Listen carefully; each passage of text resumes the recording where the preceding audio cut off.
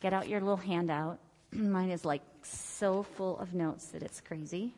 So hopefully I can follow them because I've written on mine. But we're going to talk today about a really practical, powerful teaching about what to do when fear attacks.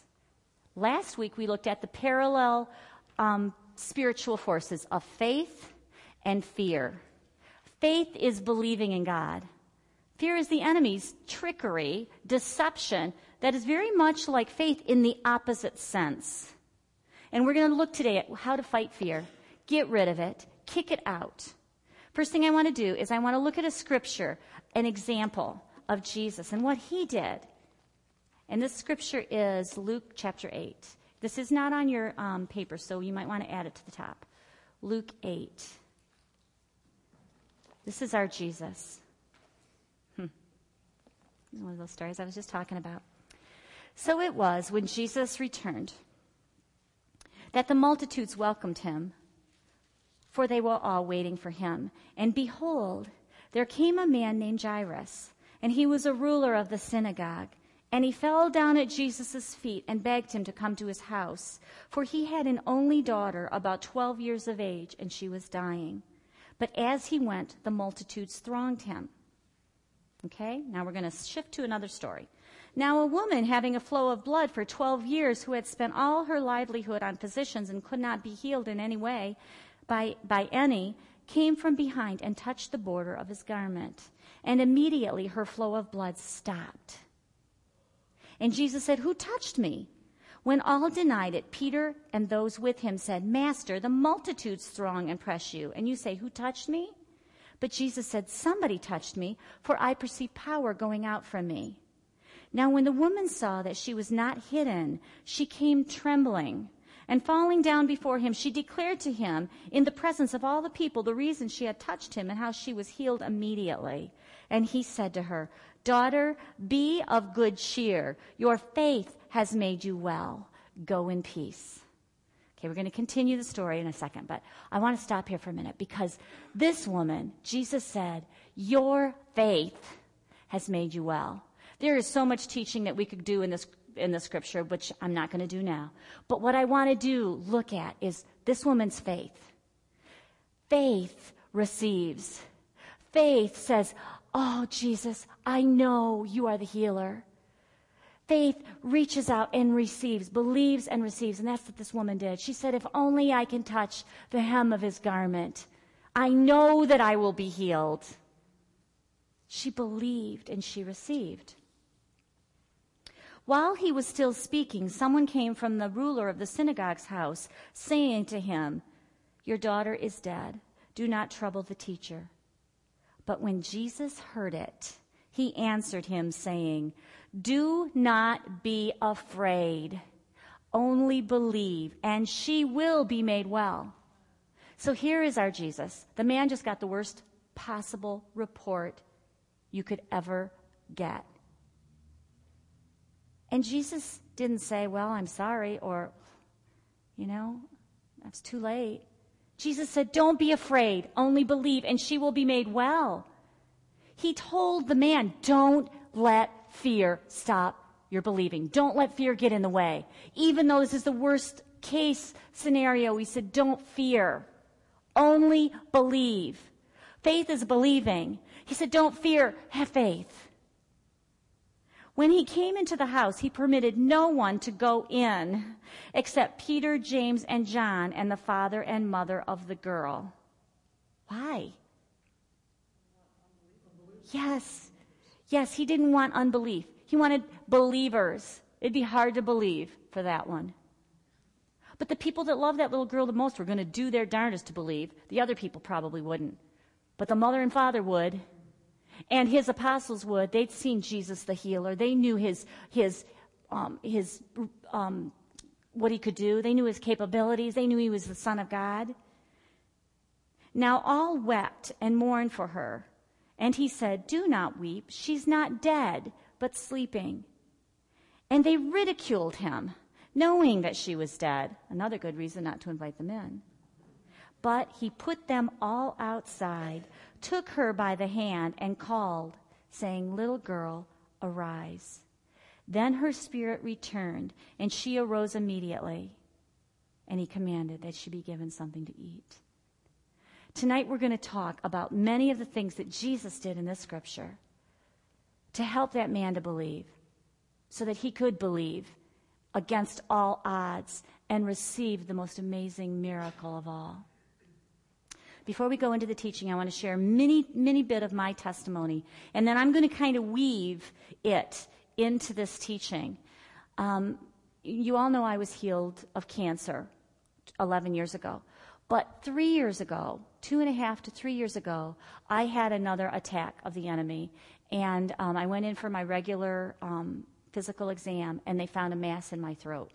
When I was originally diagnosed with cancer, I had cancer in the lymph nodes in my neck and in my diaphragm and in my abdomen and in my groin and all over the place in my whole trunk of my body. So when they found a lump in my throat, fear attacked me. And the enemy did his darndest to get me to buy it. Many people during that season came to this healing class that were having issues with cancer of the throat, oral cancer, lymph nodes, lymphoma, all sorts of stuff in that same vicinity. And when you hear stuff like that, it adds to the fear.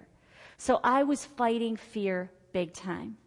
Now, that's all I'm going to tell you right now. I didn't have cancer. I was completely fine. But I'm going to just weave what I did during that season into this teaching. So the first thing, number one, and this is where you're on your sheet now. Number one, to fear-proof your lives, trust God.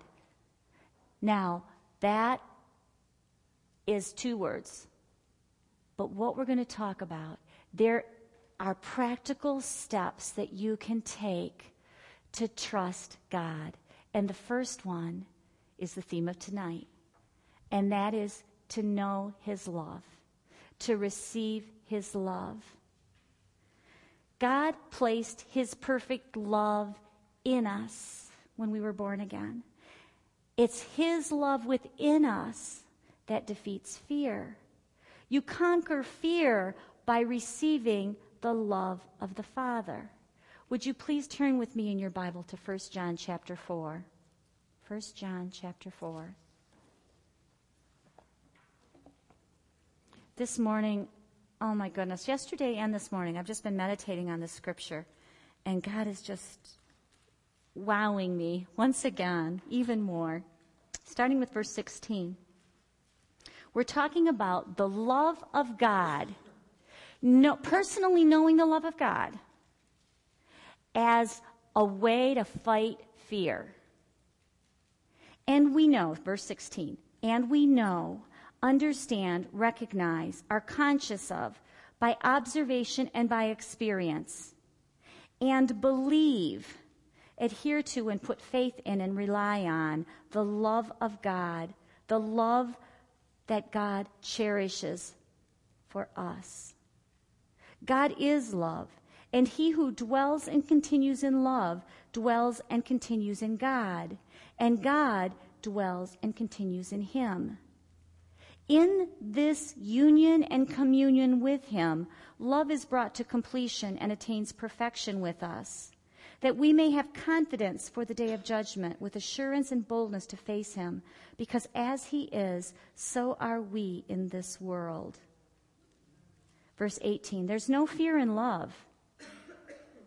Dread does not exist, but full-grown, complete, perfect love turns fear out of doors and expels every trace of terror. For fear brings with it the thoughts of punishment. And so he who is afraid has not reached the full maturity of love, is not yet grown into love's complete perfection. Okay, I want to go back and just take a minute to soak in this, to meditate on it a little bit with you. Verse 16 and 17 talk about knowing through experience God's love. It talks about the union and communion with him, being in relationship with him. As I was reading this, the heading of the New King James in this part is called the consummation of love. And as I was reading that, I was was thinking of the word consummation, and in the natural sense, and consummation in the spiritual sense. And the consummation of love is that union with God, that holy union. And when I say holy, I don't even mean in a reverential sense where God is so holy and I'm his daughter, although that's true. But what I'm talking about is an intimate, close union with him. That's the love of God and my love together being consummated, like the love of a husband and wife being consummated in union and in communion together. And this is the cool thing. The consummation of love of the Father is the birthplace of faith. Just like the consummation of a marriage produces the birth of children out of their love, the consummation of love with the Father is where faith is birthed, because you know his love for you. In verse 18 of the scripture, it talks about there's no fear in love. In the traditional translation, in the New King James, it says, perfect love casts out fear. And it does. God's love is perfect. His love literally casts out fear. Now, when I had that growth in my neck, this is one of the biggest actions that I took to fight fear. And it was to meditate on God's love for me and to speak out loud of his love for me. I remember waking up a lot at night. That's when fear would really attack me. And when I was laying in bed in the dark and it was quiet and I couldn't go back to sleep and that fear was just in my heart, I would just start speaking about his love for me and meditating on his love for me, declaring his love for me. And the fear would leave. It was like there was just something washing out that junk, that fear, that yuck out of me. And I would have peace. And I would go back to sleep. That was one of the things I did to fight fear, was receive his love. The biggest part of being in a position to receive his love is having a relationship with him. And I don't have time to teach on relationship. But if you want to talk to any of us, any of the team about, well, how do I get to that place? How do I get to a place of relationship? Ask any one of us, and we'll give you some guidelines, which are very minimal, like spend time with God every day. Read the Bible. So receive his love. The next scripture I'd like to go to is Proverbs 3, verse 5. Proverbs 3:5. We're talking about trusting God in order to fight fear. Proverbs 3, verse 5. Lean on, trust in, and be confident in the Lord with all your heart and mind, and do not rely on your own insight or understanding. So this scripture tells us to lean on God, trust in God, rely on God, and don't try to reason it out yourself. Don't think that you have to be able to intellectually figure it all out, because that gets in the way of trust. Simply trust God. Be dependent on him. So many times in the world that we live in, it's seen as weakness to be dependent instead of independent. But God's best is to be dependent, to surrender to him and let him take care of us. Not reason it out, not try to intellectually figure it out, but let God help. I even go so far as to say, give up your right to understand. I'm not saying to not, know anything, because you do need to ask questions and things. But you don't need to research. You don't need to go into huge research to figure out everything. Let God help you. Trust him. Trust him. When you go into that place of seeking and searching and researching and reasoning, fear escalates. We're talking about how to fight fear. Trust God. Trust God. The third thing here is cast all your cares on God. Turn to 1 Peter, please, chapter 5. 1 Peter 5. We're going to start with verse 6. Therefore, humble yourselves under the mighty hand of God, that he may exalt you in due time. I want you to notice that it says to humble yourself under the mighty hand of God. Not over God, not over his hand, but under his hand. When we are in that position of trusting him, we're letting God be God. And we're literally submitting. We're under his hand and we're humbling ourselves. I've got a note in my Bible that I'm going to share with you. It says, humility makes a difference in how much the devil affects you.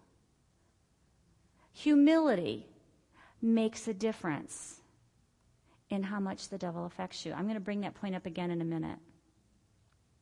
So, verse 6 says to humble yourself. And then verse 7 says, casting all your care upon him. We're humbling ourselves. Instead of carrying our cares ourselves and fixing it, or trying to, we are humbling ourselves under the hand of God and we're casting our cares on him. For he cares for you. I want to read that verse 7, just 7, out of my other translation. Casting the whole of your care, all your anxieties, all your worries, all your concerns, once and for all on him. For he cares for you affectionately and cares for you watchfully. That's God. He truly, truly cares. Then the next verse, verse 8. Be sober, be vigilant, because your adversary, the devil, walks about like a roaring lion, seeking whom he may devour. Fear is of the enemy. We're talking about fighting fear, fighting against the enemy. Now I need to stop right now and qualify what I just said.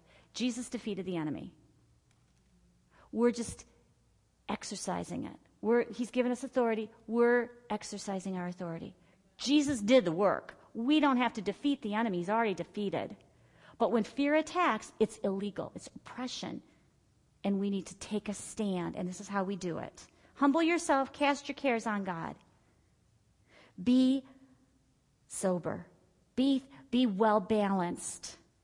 Knowing, or because the devil walks around like a roaring lion, seeking whom he may devour. Notice it's the word may. It can also be looking at who he may not devour.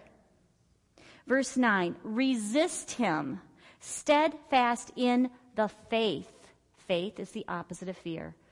When you are steadfast in faith, you're resisting the enemy. Knowing that the same sufferings are experienced by your brotherhood in the world. Oh yeah, he's there.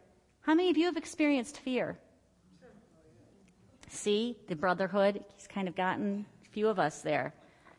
Okay, but he didn't win because we know how to overtake fear. And if you don't, you're going to after tonight.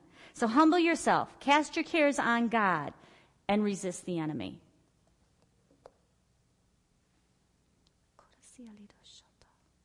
Okay, number 2, don't allow worried thoughts to stay. They are not welcome. Turn to 2 Corinthians 10. So the first point is to trust God, to receive his love, to cast your cares on him and leave them with him, to not try to reason things out on your own, researching and worrying and stirring fear up as you do. That's number 1. Number 2, when those worried thoughts come, take them captive. 2 Corinthians chapter 10, verse 4 and 5.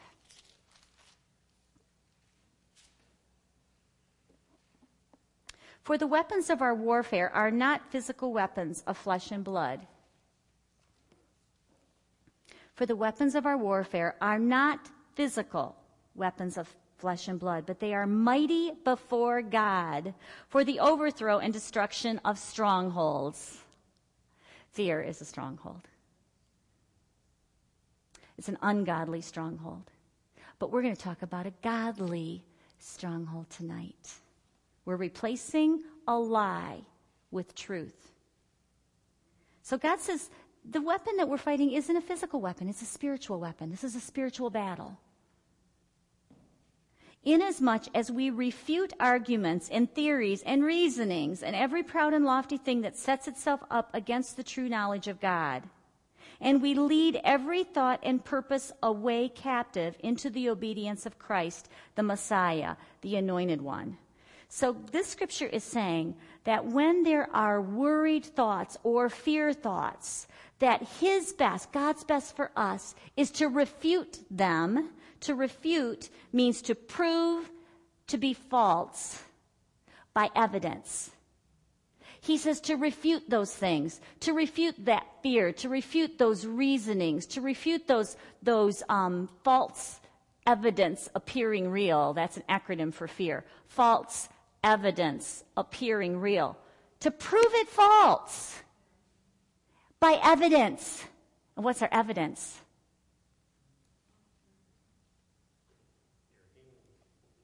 Okay, that would be the final result, absolutely. This is our evidence. God's promises is the truth. And that's what we're bringing to the stand. We're saying, based on this word of God, just like Tom's friend did, based on this word of God, I stand and believe for healing. Because this is what you said, God. And you love me, and you're faithful. Based on this, you refute those fear thoughts. You refute that lie of the enemy. You refute the junk, the reasonings that you might be thinking about. Well, what about this? Well, what if? Well, what if? How, refute it. Take those thoughts captive and put your heart on the word. So, and this is what Tom was sharing. When those fearful thoughts come, when you fill your heart, you take those captives and you fill your heart with the truth, then they go away. They go away. And that's what the next scripture is going to say. So turn to Philippians chapter 4. Philippians 4. Starting with verse 6. Be anxious for nothing. God says, don't worry. Don't have fear. But in everything, by prayer and supplication, with thanksgiving, let your requests be made known to God. And the peace of God, which surpasses all understanding, will guard your hearts and minds through Christ Jesus. So God says, don't worry. Pray. Don't worry. Come to God. Pray. That's what we're doing with this thing we're dealing with our daughter. I'm not going to worry, but boy, I'm going to pray. And thank God. I haven't seen the answer yet, but I'm going to thank God for that answer. And his peace, which passes all understanding, will guard your heart and your mind. And that peace takes the place of the fear. That peace takes the place of the worry. In fact, in my other translation, it says, that peace will garrison and mount guard over your hearts. I love that. It's like a military force around my heart, protecting me. A Holy Spirit military force around my heart and my mind, protecting me. And then verse 8. Finally, brethren, whatever things are true. Is this true? Yeah. Whatever things are noble, whatever things are just, whatever things are pure, whatever things are lovely, whatever things are of a good report. If there is any virtue and if there is anything praiseworthy, meditate on these things. So God's telling us what to do, what to fill our minds with. He says, take captive the junk. Take captive the fearful thoughts. And fill it with truth. Fill your head with truth. Fill your thoughts with truth, with good reports. Literally visualize the good report instead of the bad report. What we tend to do is think about the bad report and how it could get worse or worse or worse. That's what the world does. But God says, no, don't do that. Think of my good report. Think about that colon like this man had that had all the junk in it. Think about it. Perfect. That's what happened to Jerry. Jerry had a bladder that had cancer in it. And he came and started hearing this truth.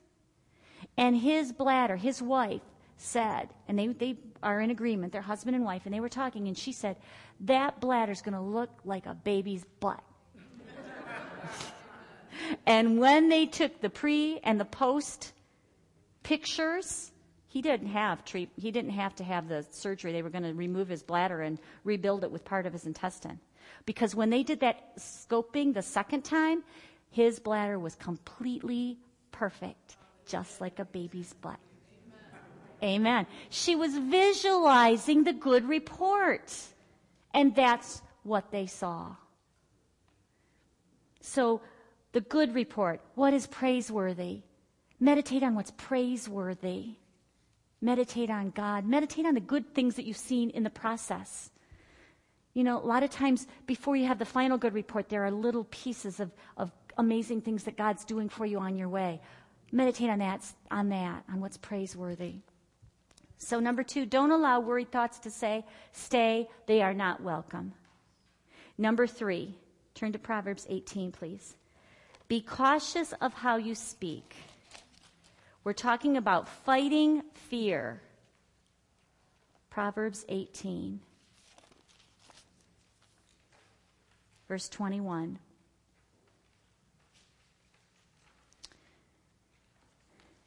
Death and life are in the power of the tongue, and they who indulge in it shall eat the fruit of it for death or life. We've talked about this concept a lot, but when we're talking about fear, this is a big deal. The words that we speak can fuel fear, or the words that we speak can fuel faith. Words of faith cancel out fear, and words of fear cancel out faith. So the words that we speak are very, very important. Romans 10:17, the next scripture, says that faith comes by hearing, and hearing by the word of God. And that's very true. We've already talked about God's promises and speaking his promises and filling our heart with his promises. And the reason that we do that, one of the reasons, is because it builds our faith. Our faith is developed as we meditate on his promises of healing. But the opposite is also true. If we meditate on the problem, if we meditate and speak about the problem, then that is what is magnified. That is what takes up residence in our soul. And that's when fear just runs rampant. And the next scripture, we're going through these a little bit quickly because we talked about these last week, is from James, and it talks about doing both. It talks about speaking God's promises, speaking God's word, and speaking the problem. Doing both. And it's not uncommon to speak about both. The problem is, when you're voicing fear thoughts and faith thoughts, you're in this position of being double-minded. So let me read this scripture. But let him ask in faith with no doubting. For he who doubts is like a wave of the sea, driven and tossed by the wind. For let not that man suppose that he will receive anything from the Lord. He is a double-minded man, unstable in all his ways. Now, I want to clarify, and I know I said this last week, but it's so important I want to say it again. And that is that you can have doubt in your mind with faith in your heart. I don't want you to get into condemnation and say, oh, I'm in doubt because I had a doubtful thought. No, you are not in doubt. The words that you speak are what fuel true doubt. If you speak words of the bad report and you meditate on it, by that means you talk about it with everybody you turn around. You talk about it at work, you talk about it with your family, you talk about it with all of your family. Your mom, your dad, your brothers, your sisters, your spouse. You talk about it and talk about it and talk about it. You're fueling the fear. You might say, oh, I know God's taking care of me and I believe his promises. But if you're talking about all of that negativity, you're being double-minded. However, if you speak God's word primarily, and the other pieces you don't voice, now you have to talk to your doctor, absolutely. And you need to talk to your spouse, but you don't need to feed and fuel the negativity. That fuels fear. Now I want to go back to my testimony. When I had that mass in my neck, I was very cautious about speaking. The ministry team here can attest to that. They didn't know, I didn't even tell the ministry team, which was a mistake. And I am going to go there in a minute. I made a mistake. I should have, because they would have stood in agreement with me. I didn't tell my parents. I didn't tell any of my family members. I did tell Kent. Fear got the better of me, and eventually I got smart, and I told my spiritual mentor and my pastors, and they prayed with me. And then I told the ministry team very shortly before I had surgery. But I wasn't about to give voice to that. What I did do was I declared God's word a lot. I would literally walk around my house with my Bible proclaiming his word and saying, I have your final report, God. It's right here. And that doctor's final report has to line up with your report. That's all there is to it. I wasn't puny about it either. I was assertive with declaring God's promises. And I did it a lot. I didn't give voice to the problem. I did give voice to the promises of God. So guard your words. Be cautious of how you speak. Number 4, get comfortable not knowing.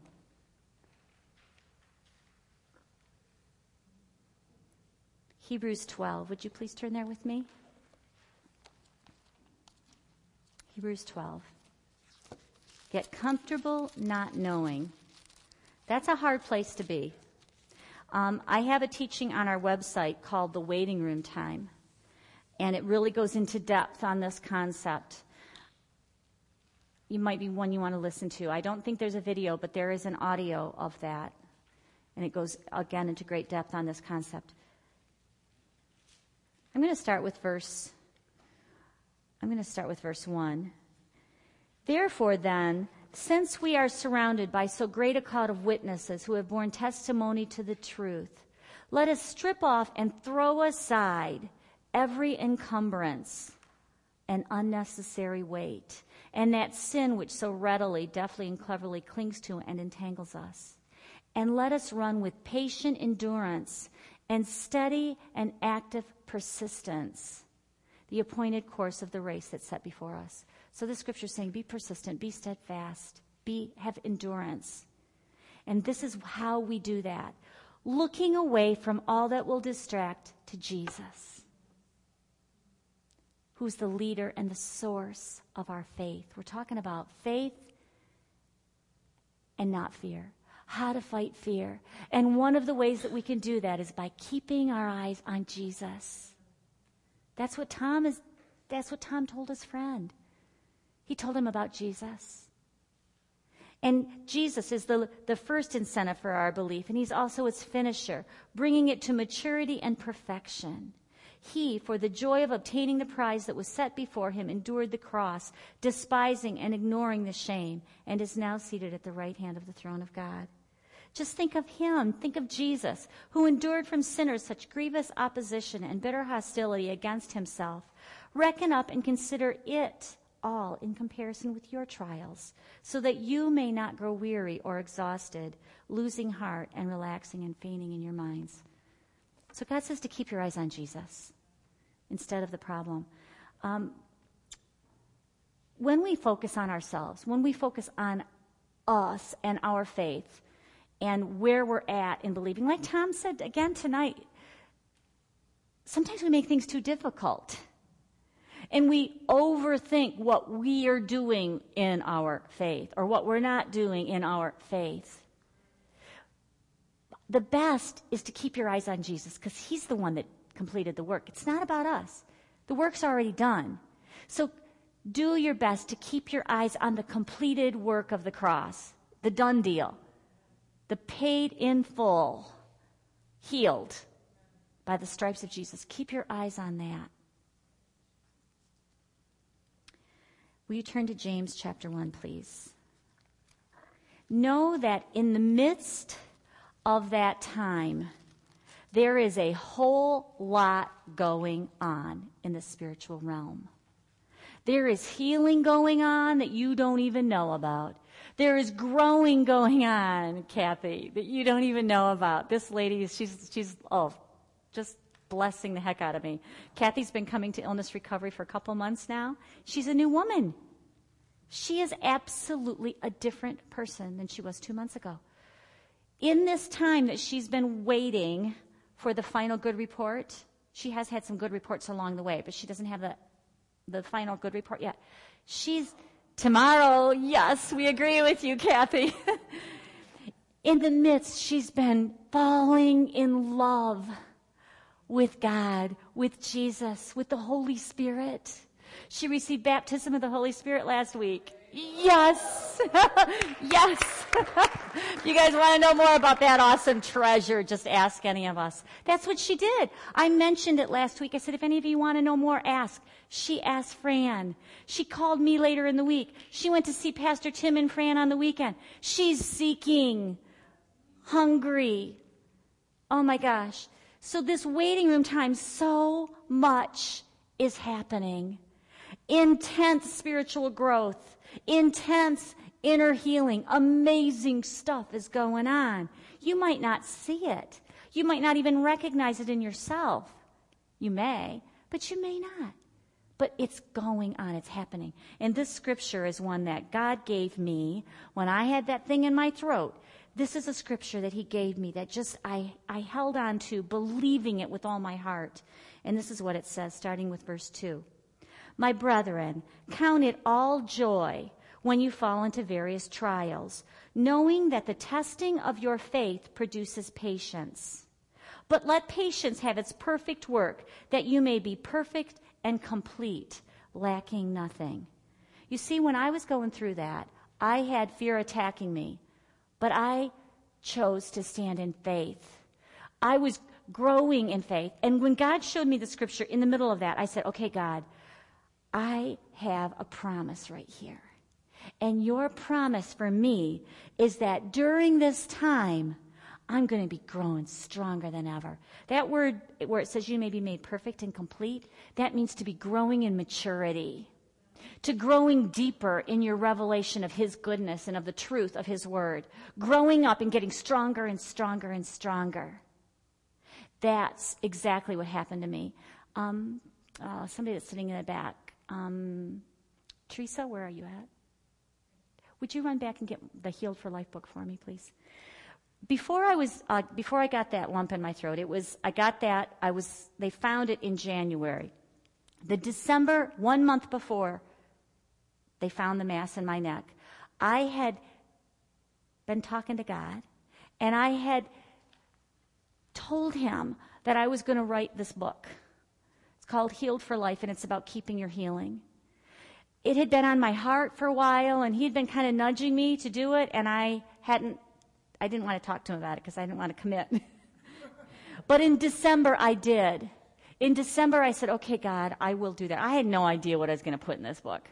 I just knew that it was hurting my heart when I saw people who received healing and then lost their healing.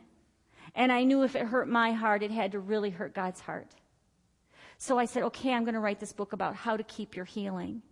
And then in January, they found a mass in my neck. Think that's not the devil? Yes. Saying, Cindy, you just told God you're going to write a book about keeping your healing. I'll show you. I'm going to steal your healing, or I'm going to try anyway. So through that season, I stood on the scripture in James saying, God, you're doing some good work. I know you're doing some good work.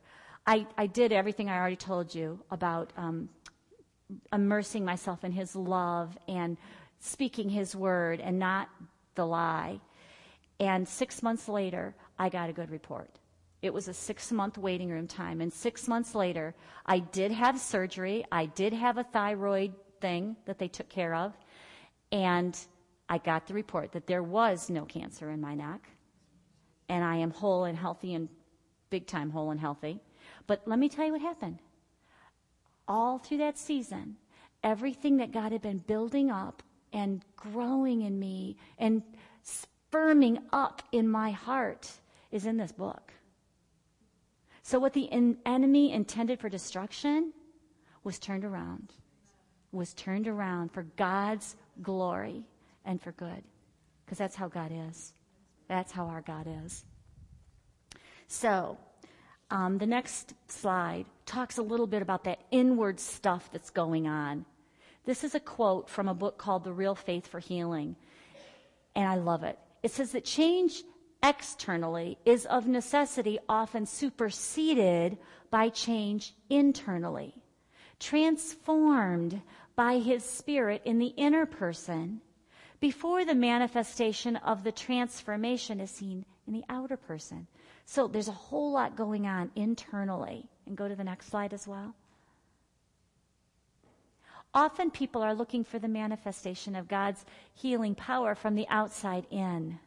They want healed. They want that good report. But his power operates from the inside out. So the next piece here says practical tips. So during that waiting room time, what are you doing? What are you filling your time with? It's a big deal. What you fill your time with is a big deal. I always use for my teacher's pet example, Yvonne. Yvonne, raise your hand. Yvonne was diagnosed with breast cancer a few years back, and oh my gosh, she is so healed. It's crazy. She is amazingly strong and healthy and whole. But during that time, fear attacked her, and fear attacked her, and fear attacked her. And she learned through experience that she could not give way to that fear. I love one of the times she was telling me the story. She said, I spent so much time fighting the enemy. I spent so much time speaking against him and saying, get out, get out, get out, get out. And then I realized that I was giving the enemy more time than I was giving God. So she switched. And instead of filling her time doing that, or with idle things, which we're going to talk about in a minute, she found a really excellent teacher. And her favorite was Andrew Womack. She downloaded his free podcast, and she put them on her iPad, put the earbuds in her ears, and spent 6 to 8 hours a day listening to teaching. So what are you doing in your waiting room time? One of the things I'm just going to point blank say is that TV is dangerous. Idle TV is dangerous. There is good stuff on TV, but if you want to know some good stuff, look at the resource list that's on the second page here. We put together a simple resource list, and we can add more to it. But there are good things to watch on TV. There's good websites where you can get podcasts for free. There's good books. There's all sorts of stuff on there that is good to fill your time with. TV, idle TV, can be very dangerous. So that's number 4. Number 5, don't tolerate fear, fight it. Please go to James 4. We're also in the book. We're already in James, so turn to chapter 4, verse 7. Therefore, submit to God. Resist the devil, and he will flee from you. Therefore, submit to God. That is humility. Humility makes a difference how much the devil affects you. When you are in a place of humility to God, submissive to God, the enemy has no power over you. God says, when you're humble, I will exalt you. Humility means submission to him, being under the mighty hand of God, not over it. Sometimes we are pretty strong and boisterous, and we try to take over. God says, no, humble yourselves. Humble yourselves to me. There's two directions here and then a promise. He says, submit to God, resist the devil, and he'll flee. Sometimes you might need help with that. I had somebody at Big Rapids ask me a really good question. And her question was, when do I know when I should call somebody? I said, if you're questioning whether you should call somebody, call somebody. So that mentor list that we had back there, take one with you. And if fear is attacking you, call somebody. Right, Beth? Yes. Yes. Beth called me a couple weeks ago, and her husband had been saying, call Cindy, call Cindy, call Cindy. And she didn't listen. And then she finally listened, and we got, sometimes you need somebody. In fact, I think I mentioned that last week. There are times the stuff that's in front of you is so big. Yes, you trust God. Yes, you know his promises. But the symptoms or whatever it is that you're dealing with is so big. You need help. And that's okay. That's what the body of Christ is for. So call somebody. And that leads me right to the next point, number 6, which is to surround yourself with like-minded believers who will stand in faith with you. Boy, is that important. That's why this group here is such a powerful group. You might come in weak, you walk out strong. When you call somebody, you might be feeling really weak, but then when we pray with you and stand in agreement with you, you feel edified and built up and ready to move ahead with joy in your heart and faith in Jesus.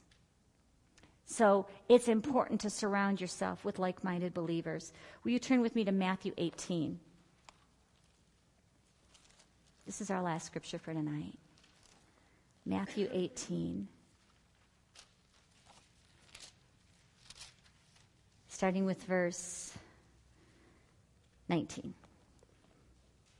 Again, I tell you, if 2 of you on earth agree, harmonize together, make a symphony together about whatever, anything and everything they may ask, it will come to pass and be done for them by my Father in heaven. Before I go on, I just want to stop here for a second. It says, when we're in harmony, not dissonance. Harmony means it melds together. We are in agreement. The prayer of agreement needs to be in agreement. In other words, make sure the person that's praying for you believes that Jesus is the healer, believes that it is his will to heal, believes that healing is for today, believes that nothing is impossible with God. And if they don't ask them to pray with you. Don't let them pray with you. I'm picky about who I allow to lay hands on me and pray. They have to believe. They have to agree. So that's the first part. And then verse 20. For wherever 2 or 3 are gathered, drawn together as my followers in my name, there I am in the midst of them.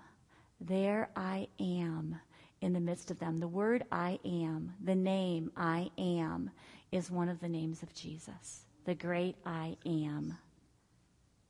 In my Bible, it's all caps. The M is also capital. There I am in the midst of them. The name for God, I am, a better translation is I am that. Oh, I love this. Every time I share this, I just get overwhelmed with awe.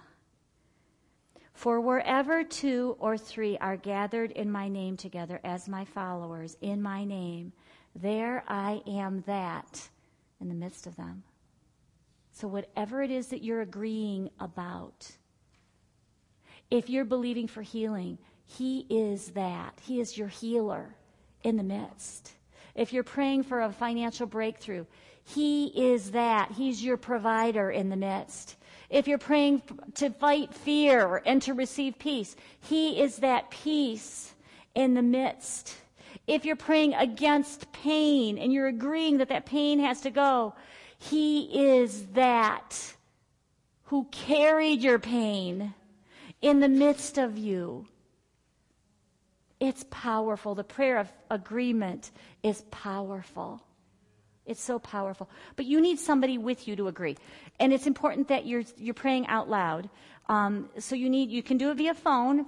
There's no distance in the Spirit. You can pray in agreement over the phone. You can pray in agreement here. We're going to get ready in about 2 minutes to be available to pray in agreement with you. It's a powerful prayer. You need like-minded believers to agree with you. It's even very important, I believe, and I had this, to have a specific person that you're connected with. If you don't have a person that you can call, that you feel comfortable calling, talk to us. Talk to the ministry team, and we'll match you up with somebody. You may already have a friend. I know some of you come with somebody that's your prayer partner. Maybe it's your spouse. Maybe it's your good friend. But you need somebody. I had Jenny. That was my prayer partner. My husband is my best friend. But Kent and I were babies. We were just learning. I needed somebody who could mentor me. And Jenny was that person. She was the person that mentored me through this. Okay, my last point, and it's not even on your sheet, and I'm not going to even read a scripture, but I'm just going to put this out there because it's so important. Number 7, how to fight fear. Praise and worship God. He inhabits our praises. The enemy cannot be in the midst of praise and worship. You might enter into praise in fear, and when you lift your voice to God and start praising Him and acknowledging His greatness, that problem gets small, it's minimized, and it leaves. So that is another important tool in fighting fear, and that's another tool that I used when I had the mass in my neck. I'd put on that praise music, and I'd start praising God with all my heart, and I still do. Praising God is good to do as a part of your lifestyle and your relationship with God.